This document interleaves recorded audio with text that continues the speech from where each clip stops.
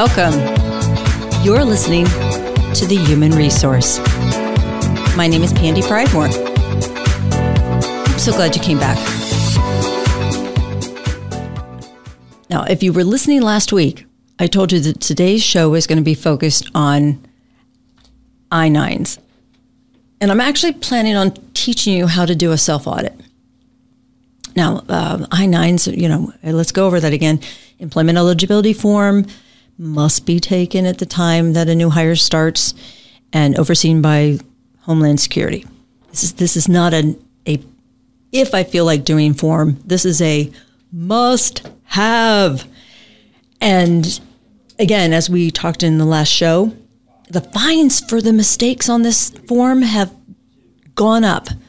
So the range for mistakes on this form are $252 now to $2,057. And that's per form, guys. That's not for your entire company. That's per form. This can get serious. And we talked last week about a staffing agency that had been fined $1.5 million just on the errors they found on the I-9s. So here's the deal. I don't want you to have that problem. And our show's too short for me to completely talk to you about all the major problems that we have seen with these I-9s. Again, they're legal documents, but I did come up with 10 that as a consultant I see on a regular basis. So here's my thought. Go get your I-9s. I'll keep babbling here for a little bit. Go get your I-9s and let's start walking through some of these things and just check your stuff. I mean, how many times do we bring in an outside auditor to check our finances, right? You have an extra new set of fresh eyes. Well, my theory is if you have not had your labor law attorney or an HR consultant come in and do an audit on your I-9s, now would be a good time. Just take Pandy's word for it. Do it, make me happy. So here we go. Remember, the I-9 has currently 15 pages of instructions. And I would be willing to bet that the majority of you have not read those instructions. So I'm going to go over some errors. And I want you to just, at this point, don't make any corrections on your forms. In fact, take a Post-it. This is what I do for a lot of my clients. Take a Post-it and make a notation on the Post-it as to what the error is. Now, here's why I'm telling you to do that. Because page 1 errors have to be corrected by the employee. Page 2 can be corrected by the company representative. So if you start red penning and doing a bunch of corrections on that page 1, you're already in error. So here we go. Oh, and then I'm going to talk about my pet peeve. I'm really excited about sharing this because I get really passionate about my biggest pet peeve around these I-9s. But here we go. All right. I want you to all look up in the upper right-hand corner of your form and tell me what the expiration date is. And then I want you to go down and look at the time period or the date that the individual completed the form. Is there anything funny there? Because one of the top 10 mistakes that I find as a consultant is that the form that they completed was expired or outdated at the time the new employee started. And guys, I know this is so easy because many of you are still working on paper. You have very efficient administrative assistants, or you're very efficient, and you print up a whole bunch of these forms and you've got them in a file so the hiring authority or whoever's onboarding can just grab those forms and go. But huge error. If that's an expired form at the time that the employee filled it out, you have to redo that form. So put it aside. Mark that as a major issue. The number 2 biggest complaint or oversight is that the forms aren't completed. And what I mean by that is, just as a really good example, go to page 2 and just take a look at it and tell yourself, are the documents completed? is the date of employment there in Section 2, has that been completed? Or are the copies of the documents just attached to the I-9 and someone put it aside and said, oh, I'll complete that later? Happens all the time. Happens all the time. We're in a rush. We've got other paperwork that we need to finish with this onboarding and this new hire, and we just take copies of the documents. They've completed page 1. We shove them all together, and we push them aside, and we never go back and complete them. There you go. Error 2. Error 3, inconsistent document collection. Now, what do I mean by that? It is not appropriate or acceptable for you to handpick or randomly pick who you collect documents from. So if you start, and let me back up. Even making copies of the documents, you have to collect documents from everybody. Okay, so if you don't have any documents, huge faux pas. Huge. But if you're only making copies of documents from certain individuals, and then we look at other I-9s and there's no proof that you ever saw the documents, you didn't make copies of those, that's a major error. If you start making copies of the documents, you have to continue that all the way through. If you don't have documents, or you were taking them and then you stopped at some point, it could be seriously challenged at that point as to whether you were discriminating against the individuals you did take documents from versus the ones that you didn't. So you really want to be careful with that. With that same line, error 4 is when we take too many documents. If you've got copies of your documents sitting there, do you have a copy of a passport and a driver's license? Because I cannot tell you how many times I see that.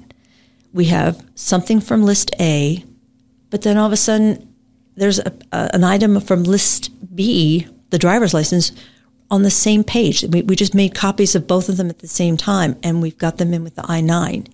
Now, the individual that I'm working with normally says, we took the driver's license because they're driving for us and I needed it as identification for the insurance. Okay, that sounds completely reasonable, but it's a violation if you leave that list B item in the I-9 documents when you already have list A. And remember, list A is completely appropriate by itself. And if you cannot get a document from list A, then we go with something from B and C. So list A is all by itself. And if we can't do that, we collect something from B and C. If you have documents you have too many documents, say you've got a birth certificate, a driver's license, and a passport. Get rid of something. Shred. Choose what you're going to keep and shred the rest. Here's a real common one. Look at those dates. You've got a date on page 1 up at the top. You've got a date down by the signature. And then you've got 2 or 3 different places where dates are appropriate, 4 different places where dates are appropriate on page 2. Take a real good hard look at those dates. Notice that those dates need to be 2, 2, and 4. 2 numbers for the month, 2 for the day, and 4 for the year. Go ahead. Take a big deep breath. I know it seems minor. I know it seems silly, but to an auditor, if you're making these kind of mistakes, there's a good chance that they're going to dig even deeper and ask for even more of your I-9s to review. So this is all trying to help you. I know I have more employers that look at me and go, are you freaking kidding me? You're looking at the dates? Yes. Yes, I am. Yes, I am. If DHS wants 2 numbers for the month and 2 numbers for the day, then we're going to give it to them. Go back to page 1. Look down there below the signature and the date where the employee signs. Is that prepare block checked? It's on the I-9 that I've got in front of me. It's a little darkened. Some of your I-9s, if they're older, may not even ask that question. But here in the past, I believe 10 years or so, there will be a box that asks if the preparer or translator certification, you check 1. If that's more recent I-9, that needs to be checked. So write it on your Post-it if the employee missed that on page 1. Then here's a good one. And I know somebody's listening. Somebody listening has missed this one. This is a very common one. Go to page 2 and look up at the top where it says Section 2, Employer and Authorized Representative. Go down to that white section of blocks where it says Employee Info from Section 1. Is that completed? Do you have the employee's name in there? And here's why that's so vital. Not only is it because it should be there because the DHS is asking for it, but guys, think about this for a minute. If you don't have the employee's name in that section and you have the I-9 in separate pages, it's not front to back, page 1, page 2, you have no idea who that individual is or who those documents belong to because you have no other name area on page 2. That is a huge one that people overlook, but is probably the most important piece of information on that entire page. So please, that's your page, HR rep. That's your page. You can go in and make that correction. But hold tight, just keep the Post-it on the side. And then go over where it says citizenship immigration status. I don't know how many people put USA or US. But if you read your instructions, that's actually information that's supposed to coincide and reflect what the employee put in on page 1, where it says 1 is a citizen of the United States, number 2 is, let me put my glasses on. A non-citizen, national of the United States, number 3, a lawful permanent resident. That's actually supposed to be a number in that field, citizenship and immigration status. Now, again, that's page 2, so you can make that correction, but write it on your Post-it. Number 9 is, this is my pet peeve, so you're going to get it. And if you get upset with me, I don't care, because this is, if some of my clients had been audited before we caught this, I'm telling you that the fines would have been absolutely ridiculous. And this is so easy to correct. But many payroll companies offer the I-9 as a part of the onboarding process. And I'm not going to mention any of them because one of them is actually a strategic business partner of mine. But they offer the convenience. You send a link to the employee, they can fill out their tax forms, their banking information, and all of a sudden the I-9 pops up. The employee can fill out page 1. Sometimes they download their documents on there, and the employer goes, yay, all that new hire paperwork has been completed. And then somebody like me shows up, and I say, can I see your new hire paperwork? And they go, sure, yeah. And guess what? It's all electronic. It's safe. It's secure. We just love this online onboarding. Except when I look at it with my eyes, I'm looking at the date, and it's just blaring that the link went out to the prospective employee or the new hire days before their actual first day of employment. So the one I looked at the other day, the individual had completed it on the 18th, and their actual new hire date wasn't till the following Monday, which would have been the 21st. I look at the employer and said, oh my gosh, you do realize that page 1 is supposed to be completed on the day of hire, day 1.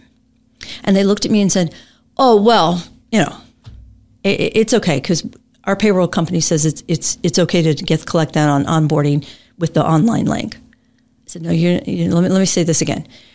The new hire is supposed to fill this out on day 1. You had them fill it out 3 days prior. Yeah, but my payroll company told me I could do that. Guys, I'm telling you right now, your payroll company is not telling you that you can change the rules that DHS has put in place for this I-9. Your payroll company is not going to take the responsibility of you asking your prospective employee or your new hire for identifying documents and filling out this document prior to their first day of employment. So I'm trying to be really nice about this, but please understand that you are responsible for meeting the compliance aspects of the I-9. And if you have had your new hires or your new employees complete those I-9s online in your payroll system prior to the first day of employment, they're all wrong. You've just gotten a ding on every single one of those forms. And only the auditor that's going to be auditing you, and believe me, somebody listening to the show is going to get audited. It's going to happen. But whoever the auditor is, they will decide whether it's the $252 per form, or because you've done this with all your employees, whether they're going to increase that. So there's my pet peeve. I just, my skin crawls when I see companies taking I-9s online like that. And that's number 9. My number 10, my most common, absolute worst mistake is not taking the I-9 at all.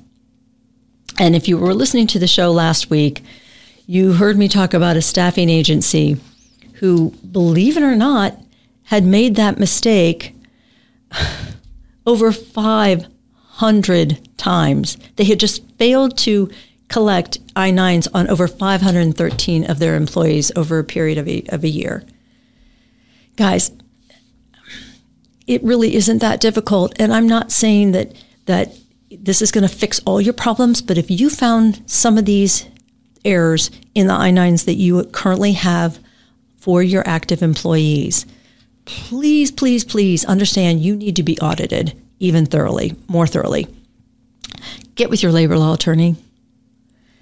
Get with your HR consultant, or contact me and I'll find somebody for you. But don't get trapped in a situation where you end up having to look at your boss, your business owner, your employer, and say, wow, I had no idea. Because now you do. My name is Pandy Pridemore, and you've been listening to The Human Resource.